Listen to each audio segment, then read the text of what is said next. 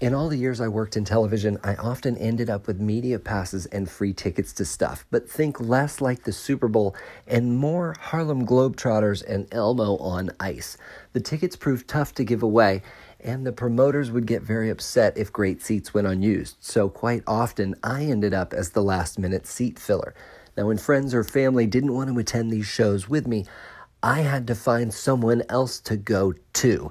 At one particular show in Orlando, I was going to see Avenue Q, which is a risque Broadway performance put on by puppets, and I had to find someone to go with me. So the library is close to the Performing Arts Center. I went in there, and it didn't matter the floor. I couldn't find someone to see the show, though I was guaranteed to find a bum taking a BM in the bathroom.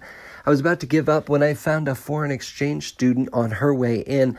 I asked if she wanted to see a Broadway show, and she said yes. That's the great thing about students studying abroad. They say yes to things. I gave her the ticket, and I was on my way. She came in about halfway through and had no idea what was happening. I wasn't really a fan of the performance either. Not too much on puppets, but I love Muppets. I think I've said it before. Those folk-singing liberal puppets helped raise me, and I would be really far to the left, too, if I didn't also play with G.I. Joe. And that's what I want to talk about today, as well as the presidency, puppets, and the military, as we flank right and start joshing around. When I was in high school, planning for later in life and maybe college, I thought about joining the military. I brought it up to my family when my grandfather, uncle, and father, who fought in World War II, Korea, and Vietnam respectively, said no, that's not something I would be doing. Respecting my elders as I do, I moved on until later in my senior year, when wanting to skip class, I decided to take the ASVAB. Well, nothing ever came of this military aptitude test until a few years later, when I wanted to feel accepted, wanted, and liked. So I stumbled into the recruiter's office, wherein the man told me, "Oh my, hey, have you ever thought about being a Navy SEAL?" A Navy SEAL? No, I don't think I'm built for that. "Oh, no, it takes more than brawn," he said. Yeah, it takes a recruiter who needs to hit his quota, apparently. In college, I hung out with some real Special Forces veterans. These guys were in the Air Force's Search and Rescue Division until they took an honorable discharge and got on the GI Bill. I met them in a film class of all places. There was a fat guy and a skinny guy. They loved hanging out, drinking beers, and smoking weed. The skinny guy had kept his helicopter helmet. It was just like the one from Top Gun, had a mask that would come over and strap on, and then a tube that would come down to help you breathe. They had a funnel that would fit into their bong. You could attach the tube to the bong and then circulatory breathe in your weed. Yeah, it was great. You get too high, just throw down the sunshade and relax. The fat guy, he gave great advice, told me one night he had to leave his girlfriend's house. He started an argument just to leave because he was gassy. Gas, he said, is the male equivalent of menstruation, except it comes with PMS every day. I don't like to talk much about the weather, but this wacky winter just won't end. It's late April, and I still can't comfortably swim in my pool. I don't want to boast, though, when most of the country is still suffering chilly conditions. I will say, though, this is what happens when someone new is manning the weather machine, especially when they're trying to prove a point about the hoax that is global warming. I've often mentioned how you should make your goals and aspirations into your usernames and passwords, so you have to focus on those goals often. I've also mentioned my penchant for politics, and you know I like to think things through. So long ago, I figured out exactly when I would turn 36, thus making me eligible to run for president. So all over the internet, my username is President 2016. This was all well and good until about 18 months ago, and then the persona of my username shifted a little bit away from who I actually am, and it's made for awkward interactions online. That said, I'm the king of 4chan. Barbara Bush was laid to rest yesterday, and with that in mind, there were several stories circulating over the weekend about how great she truly was. One of my favorites came from when George W. Bush was visiting his parents during his presidency. He put his feet up on a coffee table at their home when his mom sternly told him, "George, get your feet off of my table." Now, his father, former President George Bush, said, "The guy's president of the United States. Give him a break." When Barbara Bush said, "No, he knows better." We should all be so lucky to have strong women in our lives, and that goes for sons and daughters and husbands as well. Here's to you, Barbara Bush. Here's to you. I'm not big on impressions, but I do a couple presidential impersonations. George Bush was the first I ever did. It's really just a Dana Carvey retread, like, not gonna do it, no new taxes. I do his son, but it's just his laugh, like, My Barack Obama is just The Rock in a suit.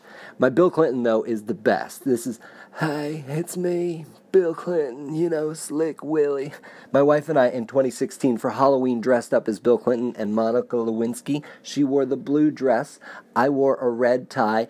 Everybody thought that I was Donald Trump. That just shows how much he's co-opted the red tie. I do a great Donald Trump impression, too, but that's just me using all caps on Twitter. The official tribute to the President of the United States of America is a song called Hail to the Chief. This hasn't always been a song, though, but instead verses from a poem penned by Sir Walter Scott titled The Lady of the Lake. In 1812, some of those verses were set to music, such as Hail to the Chief who in triumph advances. Shortly thereafter, the Lady of the Lake play was born using some of these songs. The play found its way stateside in May of 1812, and Hail to the Chief proved to be a big hit. Its first association with a president occurred in 1815 when it was played to honor George Washington. Its first association with a living president, though, came in 1829 to honor President Andrew Jackson. Martin Van Buren used the song at his inauguration in 1837, and the second wife of President John Tyler requested the song to announce his arrival in the room. His successor, James Polk, well, his wife used the song in the same manner because it said James Polk was not an impressive figure, so some announcement was necessary to avoid the embarrassment of his entering a crowded room unnoticed, and with that, tradition was born. Under the term of Harry Truman, the Department of Defense made it the official tribute to the president, and with that I say, hail yeah. While I still hold out hope that the Marine Corps Band plays that song for me, it's the songs of Sesame Street that mean so much more. Those Muppets taught me to learn and grow, and now they're teaching my kids to count and spell as well. Here's one of my favorites. 1, 2, 3, 4, 5, 6, 7, 8, 9, 10, 11, 12. The ladybugs came to the ladybugs picnic. Did you catch that kazoo there at the end? There's a little mouth harp in there as well. The acoustic guitar gets going. It's just everything I love about life. I played it for my daughter today because they're going to have a teddy bear picnic at preschool this week, and I wanted her to be prepared. It wasn't until I heard it back again that I realized what a funky groove that counting song really had. And that's what I mean when I talk about those folk singing liberal Muppets. But listening to the song a little more, they're not so liberal after all, because the Ladybugs go on to talk about the high price of furniture and rugs. They even talk about fire insurance for ladybugs. So it goes to show that those Muppets were trying to instill good values the whole way through. And that's why, Muppets, I thank you too for being my hand-operated cloth Barbara Bush. One thing I've asked of the Muppets, though, that I'm just not receiving is a Swedish Chef cover of Beyoncé's If I Were a Boy. If I were a bird,